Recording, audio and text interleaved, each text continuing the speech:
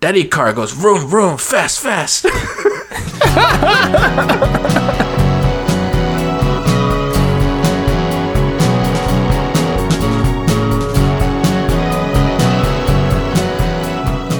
All right. Hey, guys. Welcome to Overanalyzed. And I wanted to bring up a little piece of follow-up before we get into the main topic today. So I don't know if you saw this, June, but the $35,000 Tesla is now available. Oh, no, I didn't. That's interesting. Yeah, my buddy texted me saying, hey, I think the Tesla stock is going to take off. I said, oh, really? Why? He's like, the $35,000 car is available. And I was like, oh, wow. So he has a reservation, but he's thinking it's not the time for him. I think he's going to pull out. So ready for an actual order? That's right. And apparently the way they're getting down the price is by getting rid of most of the retail presence. So all orders will be made online now. And all orders will have a 1,000-mile, 7-day return policy. Pretty good. Oh, that's interesting. Yeah, he was saying that you could go on a whole trip and then return it and be free. I've heard so many like crazy stories about how terrible the actual operations of Tesla is in terms of like the paperwork. Oh, yeah. And like one of my buddies from work, he ordered one recently, and so first of all, like they completely screwed up, got him a car that was not what he wanted, right? He was like, this is not what I wanted. So they were like, oh crap, sorry. And then they go look around, and then they find that the next best, the car that he actually wants is only in Florida. Like the closest one is in Florida. So they're like, all right, we'll drive it up, no problem, blah, blah, blah. And he's like, no, I'm not letting you drive my car. Like you've already like failed miserably. And he has, already had bad experiences and stuff. So he flew down, bought a one-way ticket to Florida, and drove his Model 3 all the way back up to Maryland, to Baltimore. What a guy. Yeah, I was like, wow, what a way to test out, autopilot and yeah, he said he thinks like about 80% of his drive was on autopilot. It's like, oh, that's pretty sweet. That's pretty neat. So I'll have to link in the show notes to the Accidental Tech Podcast episode where Marco talks about his woes with the lease renewal and all that stuff. Yes. Yeah. That and getting parts, like MKBHD, he went to a shop that had all the parts necessary for his Tesla to be fixed, and it still took like months to get fixed and get back to him. And if they didn't have the parts, it had been on probably like half a year, something crazy. Yeah, he was saying that, so I can link that in the show notes as well. Yeah. Well, this buddy of mine too. So after he drove his car back up, right, he was like finishing up some paperwork. They mailed him the paperwork of like, all the signatures and everything. And he immediately notices like page 1, the VIN number that they put on the paper and on all like a bunch of subsequent pieces of, sheets of paper were all wrong. It was not the VIN number of the car that he actually got. So it was just like, there was just so much like incompetency in getting paperwork done right. And anyways. That sounds like a total kerfuffle. Well, luckily, we'll be talking about driving today. So that kind of fits right in. This is a topic that came from listener Mark. He said, y'all should talk about driving. I don't know if all of our listeners are drivers out there, but Alec and I like to drive, and it's one of those interesting things that we may not be able to do in the not so distant future, or I hope maybe so. Not be able to do, but just it may not be economical to do, or it may be cost prohibitive, or doesn't make sense, right? Once autonomous driving and all these things all the autos are going to assume control. Yeah, which to me will be a bittersweet day, but I do like to drive. I guess what do you want to talk about driving, Alec? Well, I guess we can kind of just go through the list here. Talk about pet peeves, habits, mantras, stereotypes, all those kind of things. Yeah. So what pet peeves you got? Well, as a city driver, it really bugs me when people block the box. And I've been guilty. I'll be fair. I'll say I've been guilty. I've blocked the box before. But nothing feels worse than when you're blocking the box. I feel like it's the most demoralizing moment of anyone's life. And ever since I became very cognizant of it. I'm very proactive towards not getting in positions where that can happen. Yeah, it is such an awkward feeling. You feel like everybody's staring at you in an intersection. People are honking at you. You feel like you're the most hated person right now in the world. When you're just you probably are. When you're just that a-hole sitting right in the middle of the intersection. You're blocking traffic. Yeah. I've been there. Yeah. The worst part is when it happens, when the light just turns, the cars are too tight, you don't notice it's going to realize it's going to stop there, and you have like 20 seconds where you're there, and you're like, surely we're going to creep up. And you don't. And then you don't. That is the one that hurts the most, because you feel like you didn't even do anything wrong, really. Yeah. You just got a little overzealous. You were like, I thought I could have scooted up by now. Yeah, there's no way the traffic moved this little in that amount of time. I would say that's probably my number one pet peeve. I also don't like when people, kind of goes in that vein, but like when they just abruptly stop in a lane and then you get stuck behind them and like all the cars behind you are able to swoop out and then your opportunity never comes because there's not enough time. They have more time to react. Yep. So that's always a big bummer. That's a skill, by the way.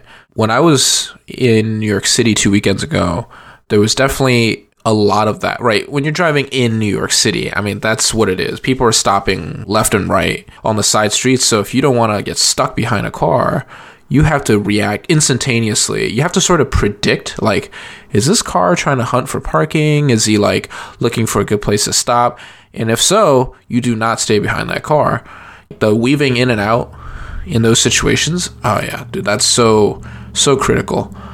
Especially, and then there's always this awkward, like, let's say a 2-lane road where there's no dedicated left turn lanes, right? So you're like, all right, do I stay in the left lane? If I stay in the left lane, I may get stuck behind a guy waiting at the guy right in front of me might all of a sudden stop because he wants to turn left and there's traffic, oncoming traffic. Mm-hmm. So you're stuck that way. But then if you stay on the right side, a lot of times it's slower. Or if you're in the case in DC, you drive in DC, a lot of times on the weekends, the right lane can be used for parking, like street parking. So cars are just stopped on the side. And you're like, shit, there's a car right in front of me, parked in front of me. So it's, oh man, those are the worst. Yeah, those are classic scenarios. What about you, June? Do you have any other pet peeves? I gotta say, eating in my car. That's a big one. Carolina has learned that over the years. So you don't allow it whatsoever? Nope. Not even, like, I mean, the only thing I will allow is maybe if I have a kid that will not calm down at all, or for some reason, if I got to give Gabe some goldfish, fine. Like, if it prevents him, point. I know, but I'd rather not. You know what I mean? Like, oh yeah, sure. I don't eat in my car voluntarily. It almost exclusively happens like if it's a road trip and people are having some trail mix, popcorn, whatever. I don't allow that. I understand why you wouldn't allow it, and I will say it's probably not number one on my list. I would never initialize it myself. However, it's so few and far in between, I'll allow it. And usually people are pretty good about it and don't make a mess in the car. I feel like at least if I ever eat in a car, someone grants me that permission, I try to be very cognizant of taking small handfuls and not allowing for messes. See, I would never even eat in anybody else's car. But I say that, but I wonder if that's different. Because I think the whole reason why I don't like people eating in my car is sort of two reasons. One is you never know what they're going to eat. My second car ever was a Camry. It was cloth seats, right? And one day we were like going for some road trip somewhere, and someone after the road trip, I didn't notice until after the road trip, right? Until like one day I opened the back seat and I just see this giant black stain on my back seat, and I was like, what the hell is this? It kind of looks like literal shit on my car seat, right? and then I realized this is chocolate. This is melted chocolate. Oh, the melted chocolate. I was about to go kill someone. You know what I mean? Like on a cloth seat. No, like there was no way I was taking that. I was days old. So I'll have to admit, I made a critical sin, my friend. When I go to the Greek grocery store Prima, I usually get myself a chocolate treat they sell, and it's kind of like a Kit Kat. I opened it up in my car thinking, it's okay. It's just me. I'm in the park position. I'm going to eat this. as my treat. I'm very hungry. I opened it up and it exploded. It's hot. It's the summer. And the chocolate immediately starts to melt on the seat. And I'm like, no. I was trying to pick it up. It's already on my pants. Everything, it's just terrible, right? And I get out of the car, and what do I notice? But like in the pores of the leather is chocolate that's never going to get out. I know exactly what you mean. And I'm like, no. And I think to this day, if you look, you'll be able to tell where that exact spot was.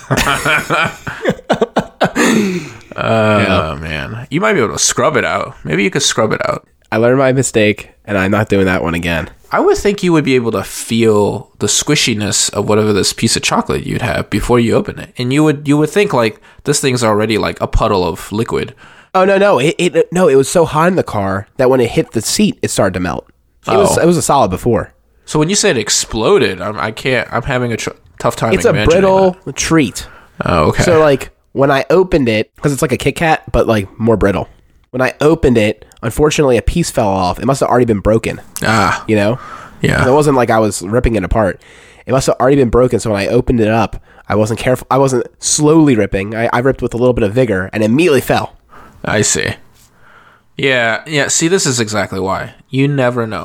Even if people with the best of intentions trying to be as careful as they can, you just can't, these things happen. And so it takes one melted piece of chocolate to like ruin your interior, right? So I do not allow it.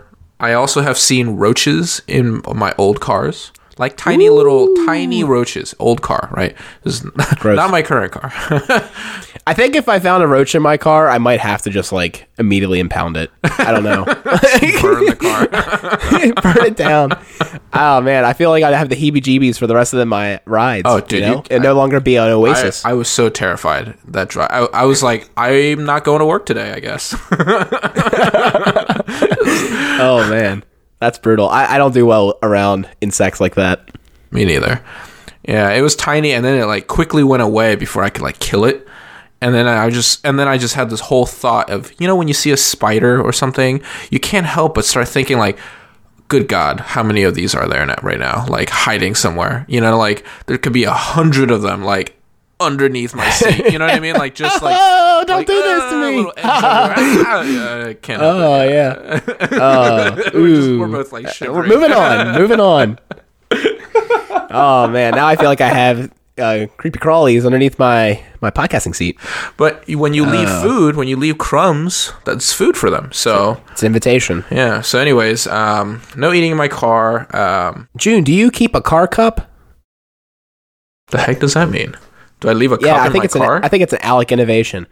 I realized once it'd be great to always have a cup in the car. You can use it tactically. Whenever you're around, you can like fill up some water on a road trip. You can take it in when you need a cup. You're like, oh, I could use a cup right now. I keep a car cup. But that cup must be so nasty.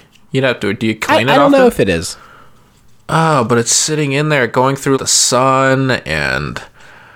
I feel like the sun's not an issue. If I use it, because I don't use it often, it's very infrequent use, I clean it afterwards. Like, how dirty could it get?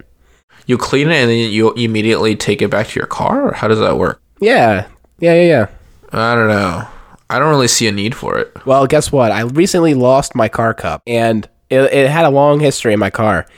But I figured I'd send an email to the person, and sure enough, they have it. They have my car cup. So it's going to be returning to me in a couple of weeks. So someone accidentally took your car cup? No, I was at the meeting off-site, and I was like, you know what? I could really use some water. I'll go get my car cup, and I'll fill it up with some water. Because I was at like other person's office, and there weren't any cups laying around, but there was a water fountain. And I was like, all right, I'll go get my car cup. And then I literally forgot it when I was grabbing my things. I like left it on the shelf, and I just walked away. And I said, hey, there's this cup. You'll know it's mine because it doesn't sit quite flat because I dropped it once and it's slightly dented. And he's going to get it back to me soon. Well, I don't have one. I may have to think about it, but I don't know. I don't see a use case where I'd find it useful. Honestly, it's in the way more often than it's useful. Most of the time, I'll need 2 cups to be held in my holster, and then I'll have to move it into like the side door cup holder. Yeah. Candidly, it does get in the way most of the time. It sounds like you have a lot of beverages in your car. I just don't drink much in my car. No, I don't. I really don't.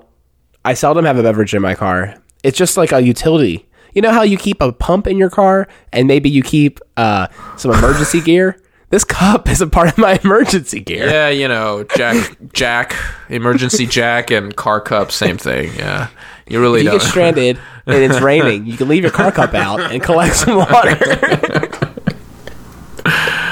Survival kit, basically, for Alec. Oh man, the car cup. I'm curious if any listeners have a car cup. Please let me know. I think it is pretty unique.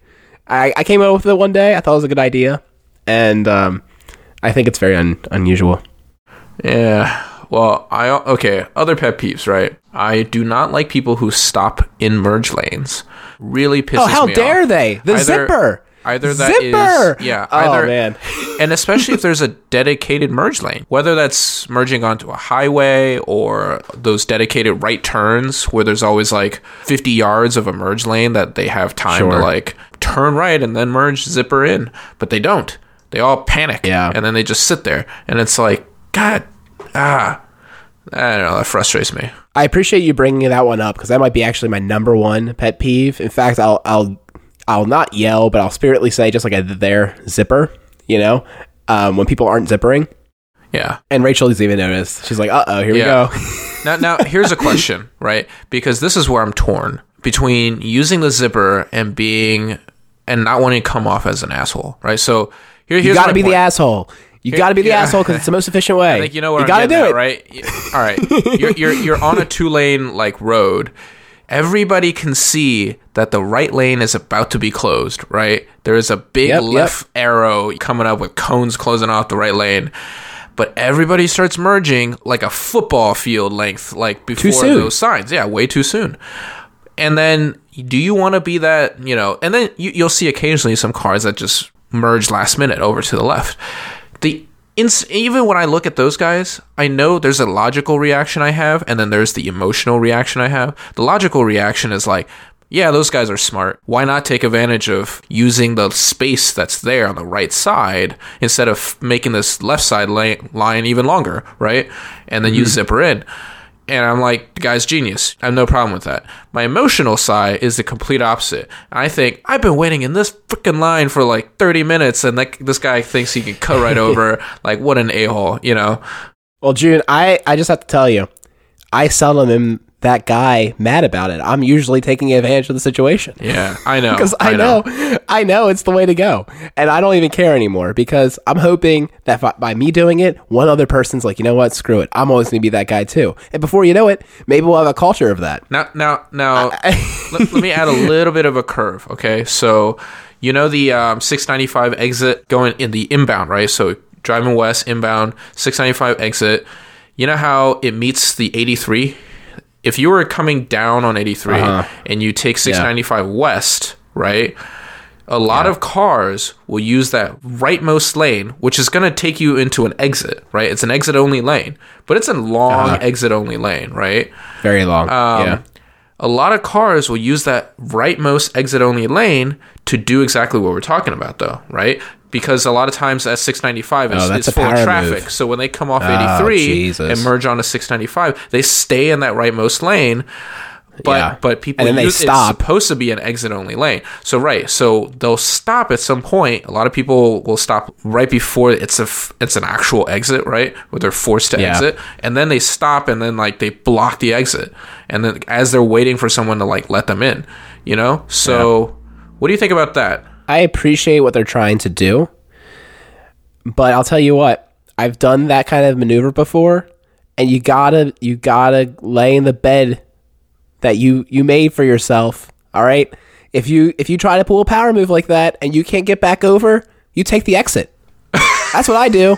That's what I do. I'll be completely candid with you. Taking the gamble. I've taken that gamble, and I'm like, no, I'm not gonna do this to everybody else because I misgambled. Yeah. No, I have to learn my lesson. And I'm glad you say that because I'm the guy who actually exits, right? And when I come off 83, I actually exit in that first exit because that's how I get into my house, right? I take the bypass, right? The Towson bypass. Sure. So I'm always so frustrated. I see these guys, I'm trying to go as fast as I can to this exit, and constantly, it's not even at the last moment possible, but it's like constantly, it's like I'd have to like go through 5 cars at least that are using this lane, and then has to slow down, stop, trying to merge over, and I'm just sitting behind them, and it's like I pass one's finally done, merged over, and then next car, same thing, right? And then I get to the exit. That's just trying to use your resources. It's trying to be economical. I get it. You know, my grandfather, this one cracked me up. Wall-to-wall traffic, and he uses the shoulder, right? He uses the shoulder to pass the traffic, and he gets pulled over by a cop. And he says, "Officer, isn't the shoulder supposed to be used in a case of emergency?" And the officer's like, "Yes." He's like, "This traffic's an emergency." I see where you get it from. He's like, "I had to get around it." Oh my God. Brilliant. Oh man. I was tickled pink by that story. It was extremely him. He was also the same guy who didn't want to use his brakes unless he had to, because he knew like he was wasting energy using brakes. Well, wearing down the brake pads too, but yeah. He would slow drift into a light. The man wishes he had a Tesla. I feel like he was born to drive a Tesla. He was born to buy. Yeah, that's right. With that's the regenerative braking. Oh yeah, he had been all over it. He really would have.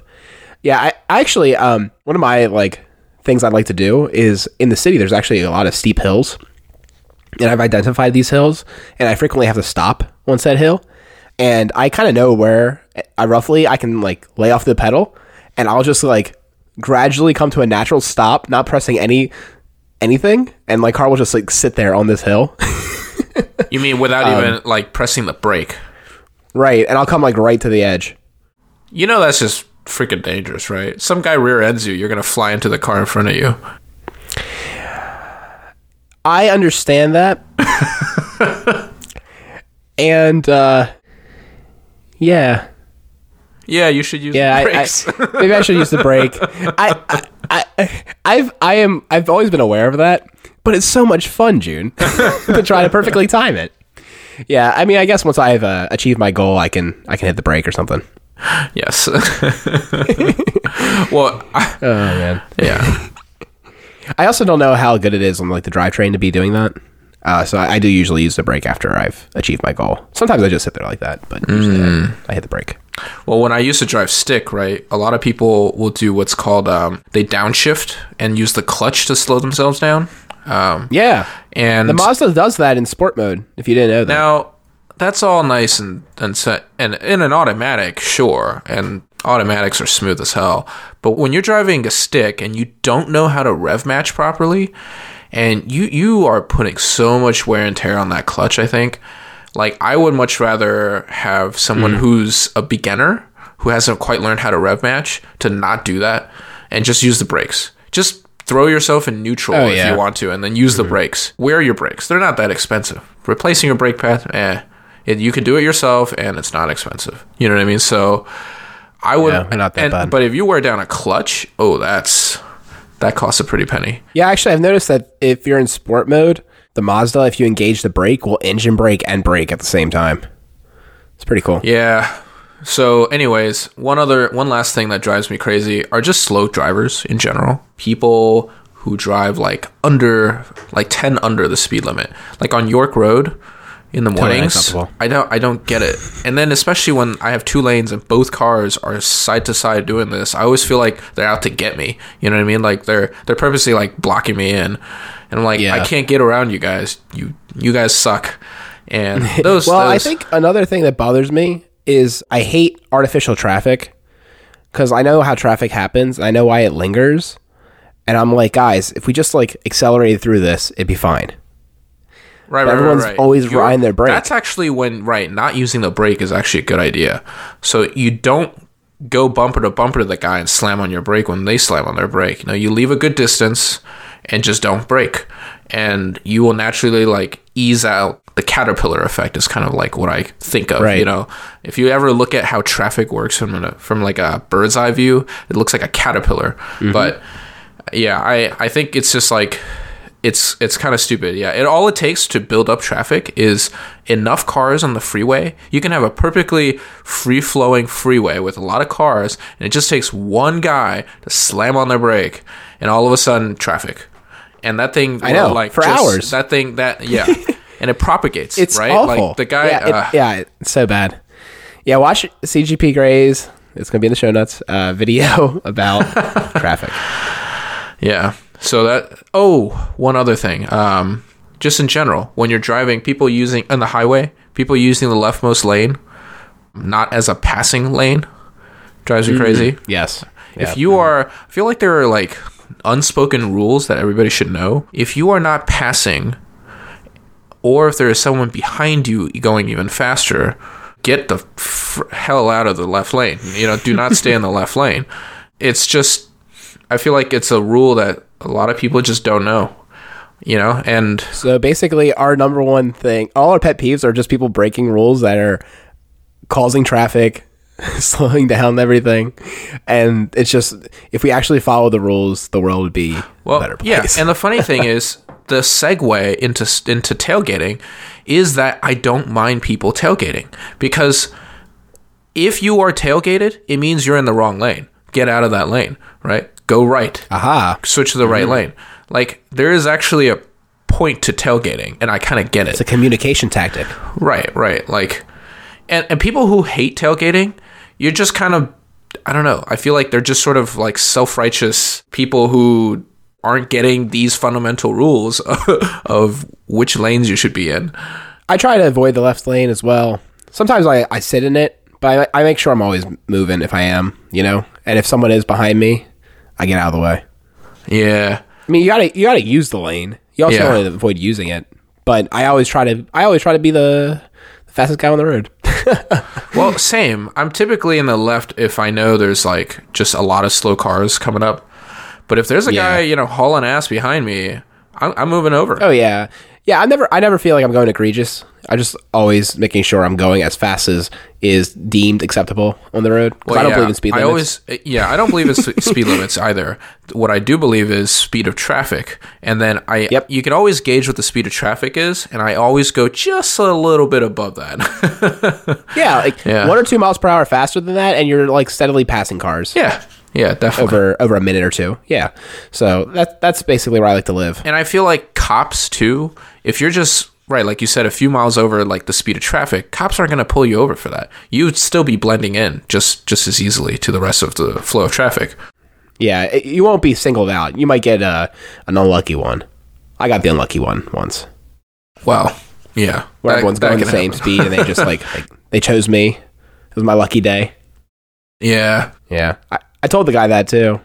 He's like, why did you get pulled over? I'm like, last day of the month, I was unlucky. Yeah, that'll do it. He didn't appreciate me. I didn't appreciate him. It was mutual.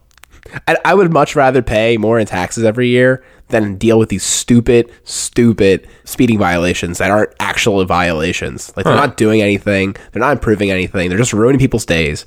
I'd much rather pay a fee. That's interesting. All right. Well, you want to get into tips? I got a couple tips here. Use public transportation. If at all possible, and it doesn't suck. Yeah, you really should. Yeah. It's great. It's very passive. You can do other things. Yeah, it's very environmentally friendly. Now, tips about driving, though, specifically. So, I will say, when you have side view mirrors, I think most people do not know how to adjust their side view mirrors. I think the majority of people have it in the completely wrong angle. There's 2 angles, right? I mean, it matters how you look at it. There's like the enhanced view and the more traditional view. I'm curious to see where you lie. Okay, I've never given them names, but I think I might know what you mean by the 2 of those names. So most people, I would imagine, were taught, and this is how I was taught, to adjust your side view mirror, is you start by angling the side view mirror aggressively inwards towards yourself, right? And so that when you look, for example, in the left mirror, you'll see the body of the car, like a good amount of the body of the car. And then what they tell you is, all right, now slowly angle it back outwards again until you get to a point where you've just stopped seeing your own car. And then they're like, stop. And then that's it. Guess what? That's a traditional method. Yeah, that is way too inwards still. You still have a huge blind spot. And basically, if you actually look at, it's easier like to draw this out, to see a little diagram with the angles of the mirrors, but you need to actually angle it much further out, so that you have to be uncomfortably, like, once you're at the point where they normally say to stop, right? What I just said, just when you stop seeing the body of your car, keep going another like 3 seconds of hitting that freaking button, like it needs to go way out. And that's the true for both sides, right? And then to the point where, this is how I tell. I look at the rear view mirror. I see in my rear view mirror where the sides end. I better be able to see the smallest bit of overlap in the side view mirrors begin. You see what I'm saying? You follow me here? So basically, you form a continuous panorama between the side view mirrors and your rear view mirror. And that is supposed to be the quote unquote like proper method. I guess maybe it depends on who you ask, but for me, I do not have a single blind spot in that. I always drove with the habit of like always looking over my shoulder before I switch lanes. And ever since I've adjusted my mirrors in this way, every time I looked over my shoulder, I can always see. I've never had a moment where I look in the rearview mirror or side view mirror, I don't see a car, but if I turn my shoulder, there's a car. You know what I mean? That's there in your blind spot. And that has never happened ever since I've adjusted my mirrors this way. I'll always either see the car in my side view mirror or they're just not there, right? So basically, I would say this, though. So your method, you get more visual, you see more things, right? You see a larger frame of view. However, there's no duplicity, really, in your view. All the mirrors serve a purpose for specific angles, and there's no duplicity. Yes, you get the greatest coverage. Now, I'm gonna challenge you. I'm gonna challenge you and say, but do you need all that extra coverage, and is it worth having duplicity in the most important region of the immediate lanes to your left and right? I think it is, just for covering that blind spot. I've had so many like near misses because, well, I haven't fortunately had that many, but like a few times, I start turning, like switching lanes, and I'm like, oh my God, there's a car there. I did not see it in my side view mirror. And even sometimes looking over the shoulder, maybe the beam, right? The beam between my doors is blocking the car or something like that. And I just didn't see it. Or you did the head fake. You looked and then you realized you didn't really process that look. I've done that once. I'll be honest. And it scared the shit out of me. Luckily, like nothing happened. But you do a little oop, a little whoop, and then you're like, oh shit! Exactly. I literally just did a check, and I didn't see you. Yep. So unless you just aggressively came into that spot, my apologies. I don't even know how you got there. I definitely think it's worth it just for covering all of my blind spots. So I used that method before because I saw the enhanced method. I used it. I didn't like it. I ended up returning back to the traditional method. I'll be honest, and that's because I figured the extra things I was able to see weren't as important as doubling up on the areas. But I'll try it again. I'm curious though, how many people who do the enhanced method, if everyone switched to that, if there would be like a lot of accidents all of a sudden because people aren't used to all of those differences. I don't know if there'd be such an increase in accidents. I mean, it wasn't that hard for me to adjust to, and I think Carolina, I sort of got her on board to use this method. But I mean, you get used to saying, well, if I want to see directly behind me, I use the rear view mirrors, and if I want to see off to the sides, I use my side view mirror.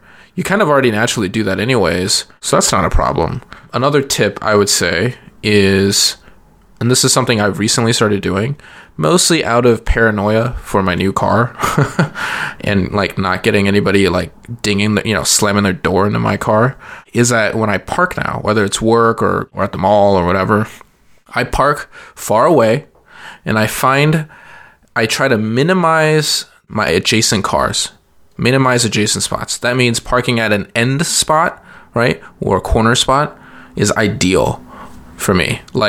If I can get a spot where I will only have at most one car adjacent to me, I love that. If I can get a spot for that, I take that spot. And if it's far away, even better, because there likely won't be a car next to me at all. So that for me, like if you're someone who's like paranoid about cars, and especially some parking lots where the parking spots are really tight, and you don't want dings on your cars, I feel like that's a way to go. So I was brought up that way, and I used to think that was nice because I like keeping my car nice. But once I had a little ding, man, it was like ripping off the Band-Aid. It felt great. I was like, I'll park anywhere. I don't care. And then I started using my car. Your door. I just started using my car as a utility device. I tell you, I used to be the exact same way, and I always try to like do that. And sometimes I'll still do that just to keep it nice if it's not less convenient, really. But I will say I've stopped caring. I look at my car as this is a tool to get me from point A to point B. I don't care if it loses like a little bit of value because of whatever's. I used it. It's all right. And I don't think my car looks particularly bad or anything. I'm just saying. Yeah, it depends on. It depends on your car. I've been worn down, man. Right. It depends on your car and your relationship to your car. I mean, you're right. Like if you just see it as a tool, you don't really care much about the aesthetics. Yeah, sure. Or if your car's already... I do care, but it's just like the overall burden and the worrying and all that. I just like it's more worth it to me just to park wherever, because I think your risk is actually, I think you're just as high at risk, or like not. I don't think you're actually impacting your risk much, and the reason why is you can't control what happens after you've parked, right? And people can park next to you at that point. Other things can happen. I feel like you're only decreasing your very small percentage, just a little bit less. So I feel like it's not that noticeable. I don't think I agree with that. I think you significantly reduce your risk. In my office, for example, we have small spots, small spaces, right? Cars that park right next to each other up towards the front, which is where everybody wants to park, they get dinged up all the time. I see it. I will see it when I'm like walking. It's because everyone at your workplace is overworked. They can't even see anymore. They swing open their doors and they're like, shit. No, well, they don't even say shit. They just swing open their door. I can hear it. I hear it and see this guy just swing over their door, and then it hits the car next over. And the guy doesn't even. He's not even phased, right? He's just like he gets right in his car and drives on. And I'm like, good lord, like such haphazard behavior. And so, anyways, I park way out the back. Seems like you need a job.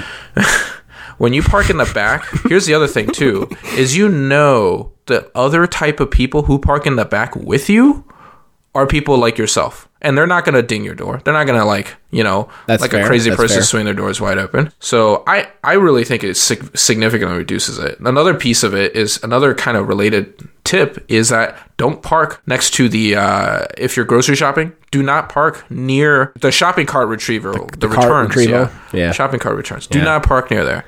So those things are crazy. People are like 50 feet away, and they think they're like playing basketball, and they try to like shove the cart to the cart return. Oh my god, it's so bad. And some of them will be angled, and the cart will literally just roll right out of the cart return cart return. It's all right, Jude. I want to ask you about where you hold your hands on the steering wheel. I think I have a traditional hold on the steering wheel, so that's why I want to ask you. What do you mean atraditional? Like non-traditional? I got yelled at by my driving teacher, but I continued it anyways. So, before we get into like what you do, we're going to use clock hands, right? I'm curious what you were taught, because I was taught in Texas, and you probably learned in Maryland. I was told the 9 and 3. You're supposed to be right on the edge, on the sides. You're not supposed to be 10 and 2 because when the airbag goes, it would like blow off your arms. So the 9 and 3 is is my understanding. Slightly below, maybe like 830. 330, you know what I mean? But yeah. So, all right. It's funny that you say I've heard the whole airbag argument before, but if you think about your arm as these long sticks going outwards to a circle, it really matters not where the hell your arm is. If that airbag goes, you know what I mean? It has the same amount of possibility of popping your arms at 9 and 3 as it is 10 and 2. Like it's your arm. It's in front of you. It's not. I hear what you're saying. Yeah, I hear you. So where do you put your hands? So I've never done 9 and 3 because I feel so uncomfortable, but that was always that's actually what I was taught as well, though.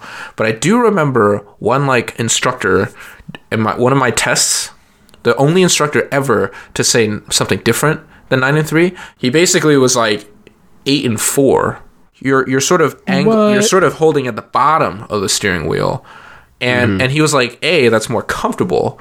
And it's less strain on your arms and your muscles when you drive like that. He thinks that actually is supposed to be more of a safer way to like prevent your arm being damaged, because when you're holding it that way, your elbows are actually bent outwards more. So if the airbag does go off, that's the only case I will say, like if the airbag will go off, it has, you know what I mean? Like your arm is bent back outwards. It's not a straight. It's not a straight. So the airbag coming out, when it's filling up, it has less of a chance to pop your elbows. So I kind of get that. And I've been doing that a lot because I feel like this is more comfortable. So I actually alternate between that and 10 and 2. What about you? All right. I'm almost exclusively, I would even say I'm even more aggressive. I think I'm a 5 and 7 kind of guy. I am barely holding that wheel, hands on my lap, just tickling my wheel. You're going to say, I'm a 6. That's it. One pinky on 6. I don't know. I'm like a 4 and 8, 5 and 7. I'm whatever it takes for me to have my hands on my laps, my elbows on my laps or whatever, just like barely holding the wheel, doing my maneuvers. See, yeah. And I think it's a great spot because you have so much turning radius. You're ready. Yeah, you have the whole turning radius. That's a good point. Yep. You can make a wide turn without needing to shift your hands. And it's so comfortable. It has to be the best. And now that I'm gimpy over here with only one arm, when I was only driving really with one arm, candidly, like I could use it in a pinch, but I was trying not to with my left arm. I could hook a left, no problem, because I grip from the bottom, and I'm always there anyways. Now here's the thing. My hand motions have changed a lot since going to an automatic. When I used to drive stick, right, my hands were always on they weren't never touching the stick, because you're not supposed to touch your stick if you're not actually about to shift. And there are reasons for that, which I will not go into. But my right hand was always sort of ready. It was like ready to shift. So it was never touching the wheel, or sometimes touching the wheel. And so if I wanted the most control, but guess what? My blinkers are in one spot in a fixed location, and if I need to be able to use my blinkers while holding onto the wheel, my left hand is sort of necessarily forced at either the 9 or the 10 position. So that's usually, when I was driving stick, that's usually how I was holding the steering wheel. Do you cross your hands or do you shuffle the wheel between them? The hell do you mean? Huh? Do I cross my hands? I'll demonstrate. Like when you pass the wheel. When I'm turning, you go like this, or you go like, Okay, all right, I got you. I mean, you don't.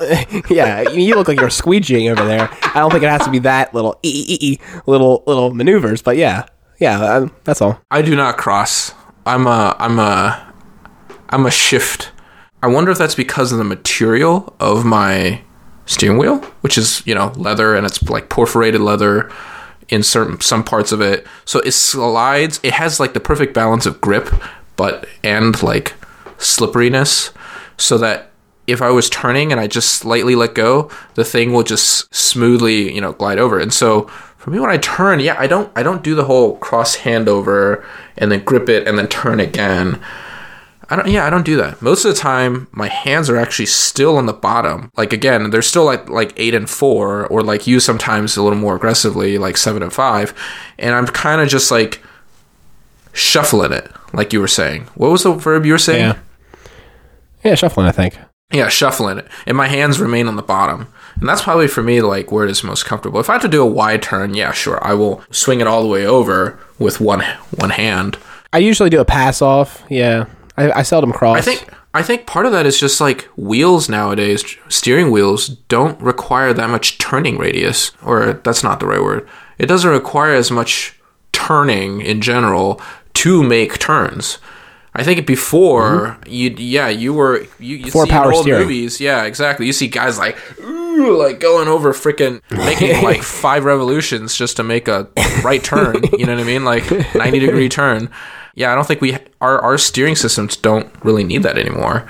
You really don't have to ever do an entire revolution. So I see that you had high beams on here. What do you want to discuss about the high beams? I'm curious, what are your habits of using the high beam? Maybe you never use the high beam. If you do, when do you use it? Are there any like rules of using the high beam?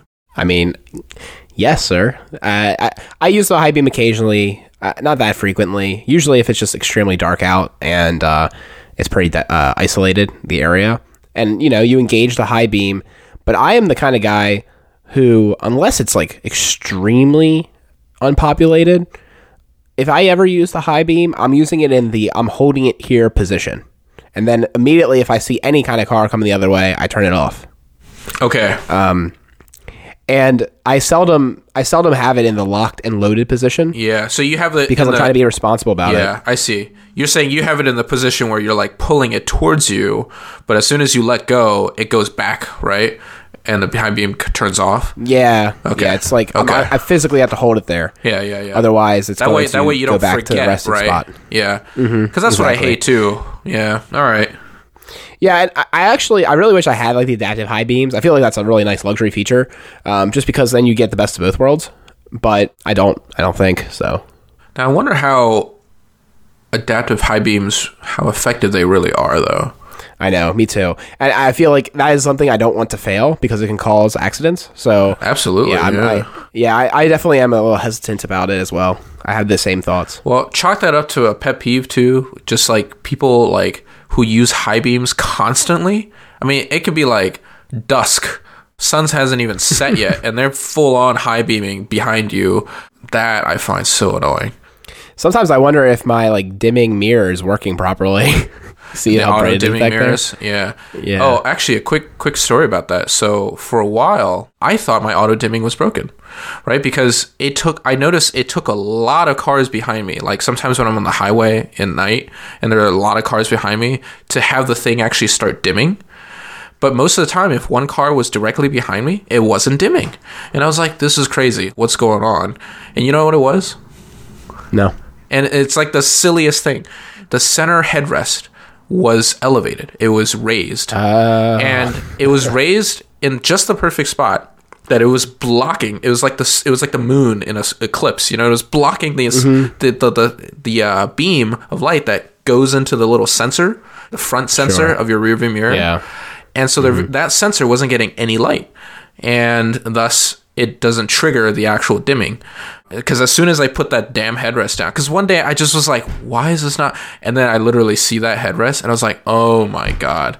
Put that thing down and then it works now. And I'm like, oh, that's I can't believe it. And of course, like I drive such a low profile car, that my like rear, I don't get that much ability for light from behind me to even get in anyways.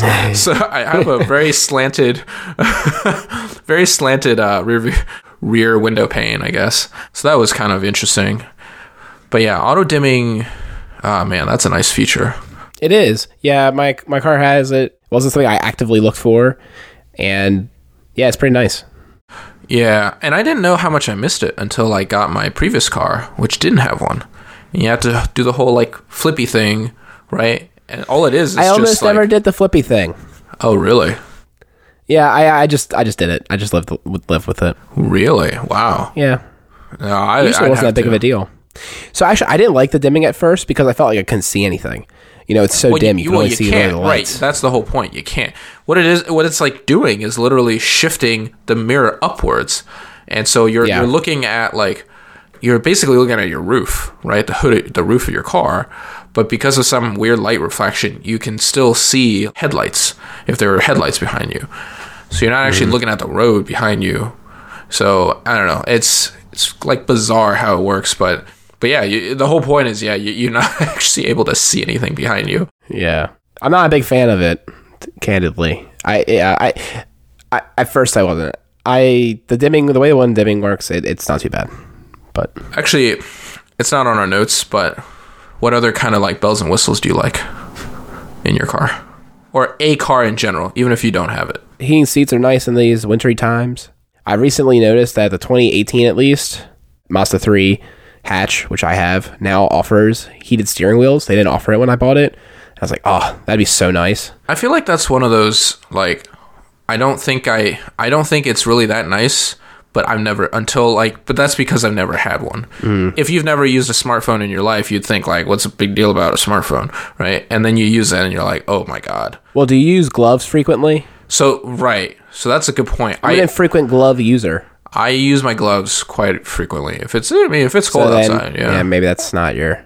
See, I am a big believer in as little clothing as possible when it comes to keeping warm. So I just try to wear enough clothing that I don't freeze in the brief times I'm outside. I'm very seldom like gearing up for a very long time outside, you know? Yeah. A lot of times, though, I take off my gloves as soon as I'm in my car. And I'll drive without my gloves. And, like, my steering wheel isn't like do you put them in the glove compartment? Where do you put them? No, I don't put it. Everything but my gloves go in the glove compartment. I know they just go in my, like, jacket pocket. It's not a big deal. See, but then you have the bloated jacket pockets. I'm not about it. Why is that a problem? It's just not ideal. You just push it back on you. I don't need all that. Oh, it's extra fluff against the seatbelt. Well, anyways... You know, the steering wheel it's not a block of ice. You know, I'm never, like, uncomfortable gripping it with my bare hands. So I guess I just kind of think of it as, like, would it really be that much better? Now, heated seats, I will agree. Like, on those crazy cold days where it feels like no matter how many layers of pants I'm wearing, like, I feel like I'm butt naked. Mm-hmm. Yeah, dude, heated seats. Ooh, those are nice. I do wish they heat up faster, though. And you know what I do? I set it to the highest setting. And then until my butt starts getting hot, and then I turn it down to the lowest setting. Too. Yeah. So I really like the blind spot detectors, and like if you turn on the turn signal, it'll DDD at you when there's a car there. Yeah, I like that. Even though I usually don't like chatty things, I like that. My favorite one is not, like I said, having lived in the new method of mirror positioning. I don't need that anymore.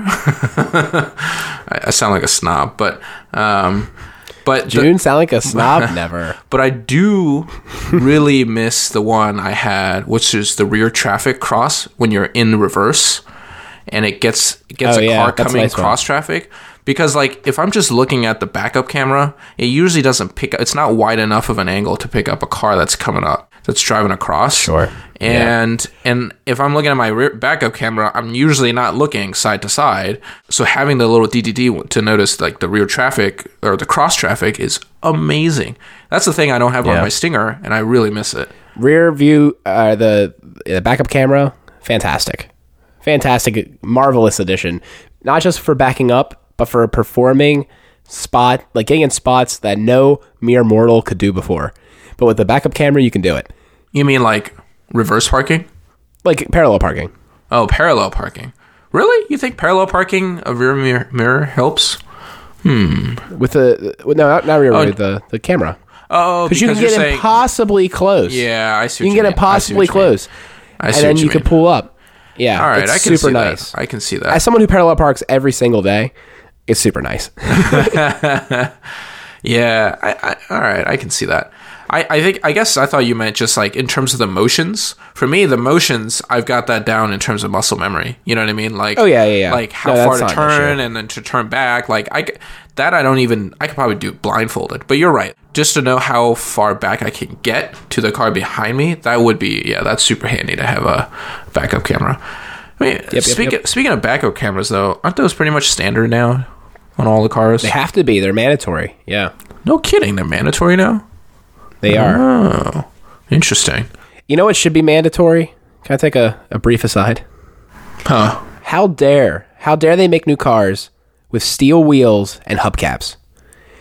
It is ridiculous to do that. You shouldn't be buying a new car with steel wheels and hubcaps. Why is that so bad? Because they're so heavy. They're super heavy. They look bad. Like, it's terrible. Okay. Are they that much heavier than alloy wheels? Oh, yeah. Huh. Yeah, they're heavier. You get, like, worse fuel economy because of it. And there's just no excuses. No one should be buying a new car and not have magnums, you know? I mean, it's whatever. It's more expensive, like, right? Alloy wheels are more expensive. Like, right. Yeah, alloy wheels are more expensive. But guess what? You could save money by not getting a new car.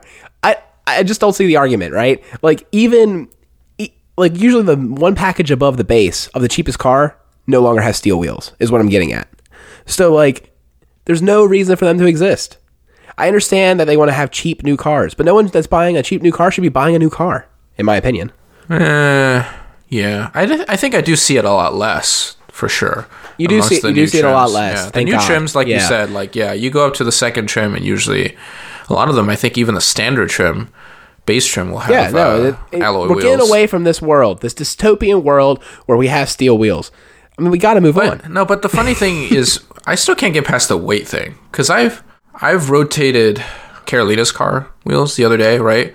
I have very recent memory of how much those wheels weigh, and those are alloy wheels. Those are big wheels too on an SUV. I have like a vague memory of replacing a wheel in my old Camry, which had steel wheels and a hubcap. The alloys are 40% lighter than steel.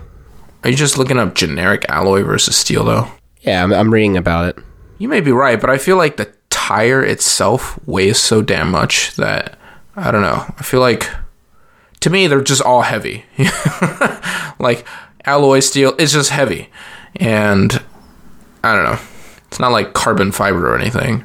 But that's an interesting pet peeve you have, though. I just think, my whole thing is, like, you know how, like, all the features, like, propagate down the line, but they still keep a few really cheap features around, keep costs down?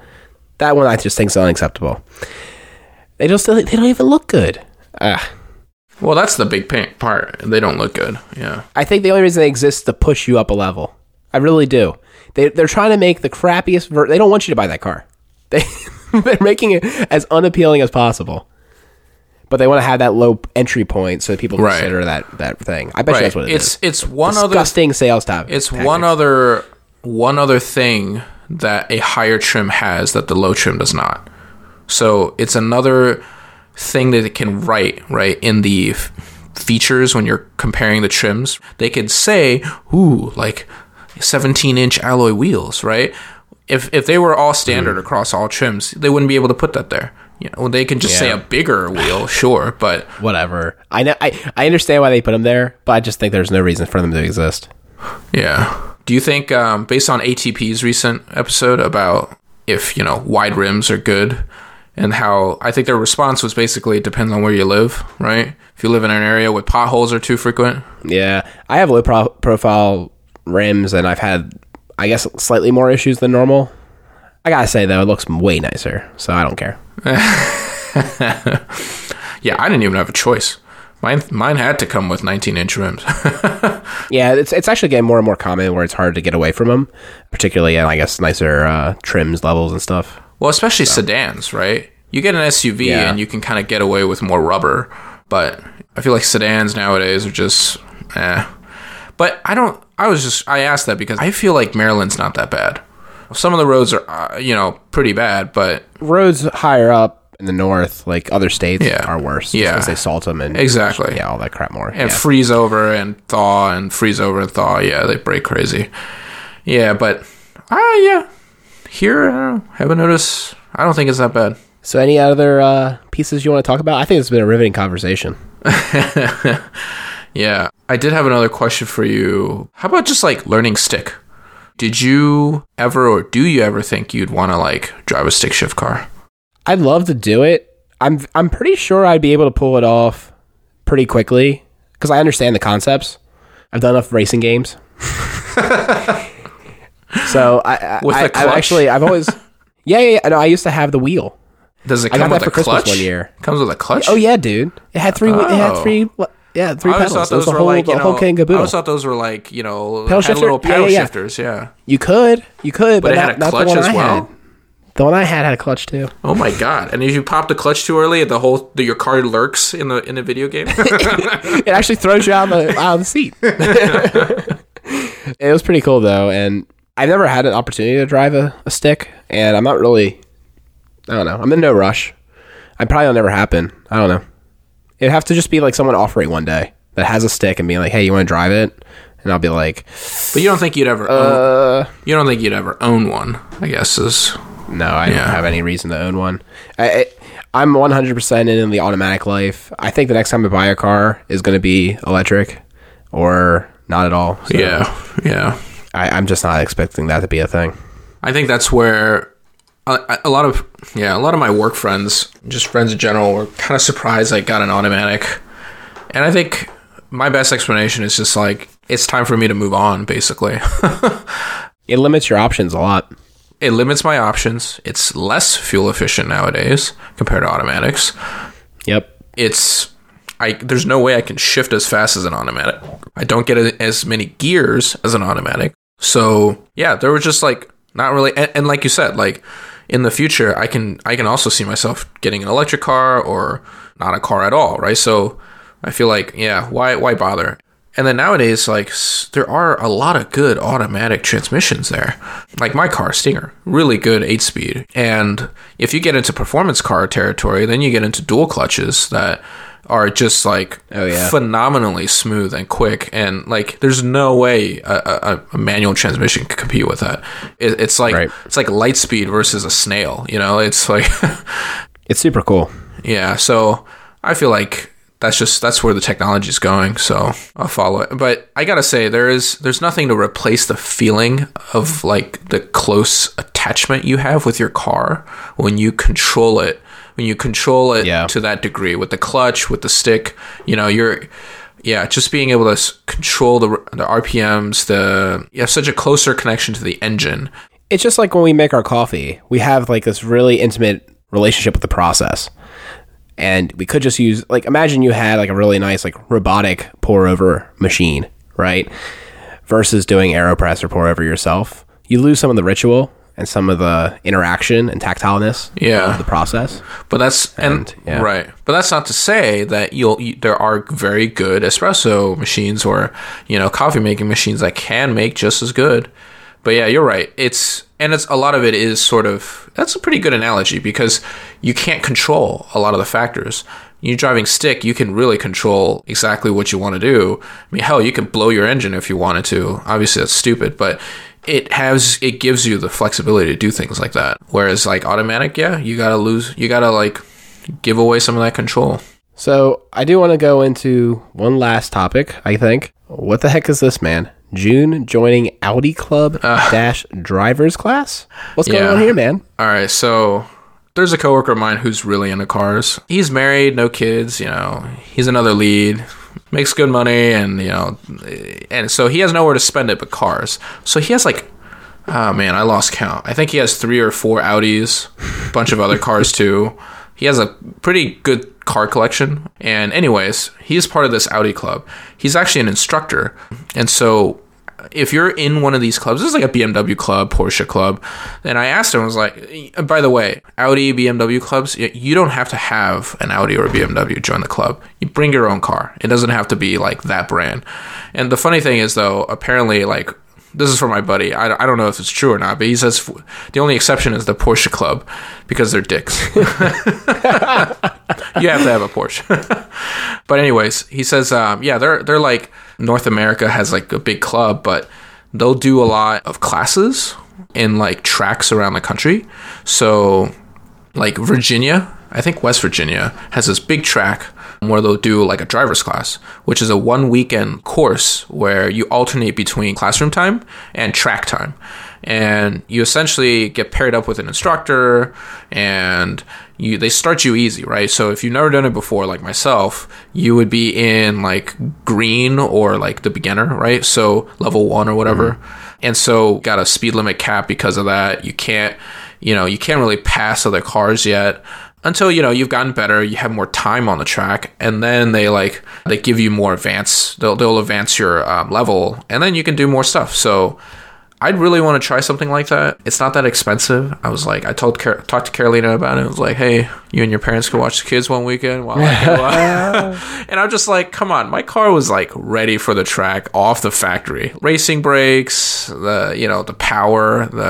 I was like, this thing is like hungry for like a track, and I feel like I take this thing 99% of the time I'm sitting in traffic with this thing, you know what I mean? I feel like I'm really underutilizing this machine that I have. Use it for its like built purpose is what I want to do. So one of my mentors at work, he is into cars, and he actually goes out and races sometimes and goes on the track and stuff with his car. It's a Audi actually. And he's like tuned it. I think he gets a little more than 300, well, over 300 now to the back wheels and stuff. Mm-hmm. Yeah, it sounds like a lot of fun. he drove us to lunch the other day, and I was like, all right, I want to feel what it's like, because he got it tuned and everything to get extra horsepower out of it.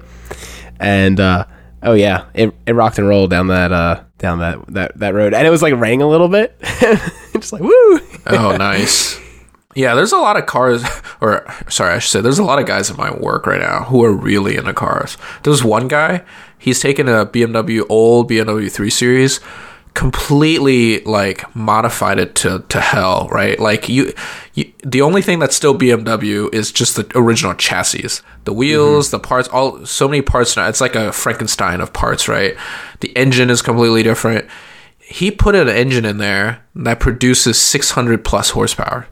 The guy is like drag racing this thing, you know, like he takes it to drag strips, and like I was like, oh my God, okay, that's intense. And one other guy, he's no longer at this company, but I see him every now and then, and we meet up for happy hour and stuff. And he tells me like his favorite thing now, because he got a Subaru BRZ, and his favorite thing now is when it rains, he will purposely go take exit ramps and just like drift in the rain on exit ramps off of highways, and it's just like his favorite thing. I was like, this is awesome. Oh, what a guy. That sounds so dangerous, but it sounds so fun though. I'll have to link in the show notes as well that Marco of ATP fame and Underscore, they both actually do a podcast called Under the Radar, but they did performance driving school BMW in North Carolina. Yeah, those are the famous ones. Those, they give you a car, right? You're driving your you M get series, different Beamers. Yeah. That sounds fun. Yeah. I looked into it. It's like 2 or 3K for the weekend. And I'm like, oof. Yeah, and probably doesn't include lodging. Yeah, it'd be fun, but it's expensive. So these are much more economical, right? Like this weekend driving. So first, it's bring your own car, and the instructors, by the way, part of the whole thing is that the instructor, if you want, you can let the instructor drive your car to get the handle of it, and then and the whole idea is for you to get to know your car, right, and to be able to drive your car better. I love that idea. Sure, I can go learn how to drive on an M5, you know, around the track and have a thrill, but at the end of the day, I gotta go home to my like car, and I'm like, I still, you know, right? Like for me, it's like I have a nice car now. I'd love to be able to like know how to use it better and actually like use it for its purpose, right? You can get yourself in trouble in all that Towson traffic, dude. Yeah. So yeah, and I thought like, ooh, what if I took my family? Now that would be fun. They probably wouldn't let me like put Gabe in the back seat, right? Like, and just like run on the. I don't know. Gabe would like die of happiness though. He would have so much fun. You start calling you Lightning McQueen.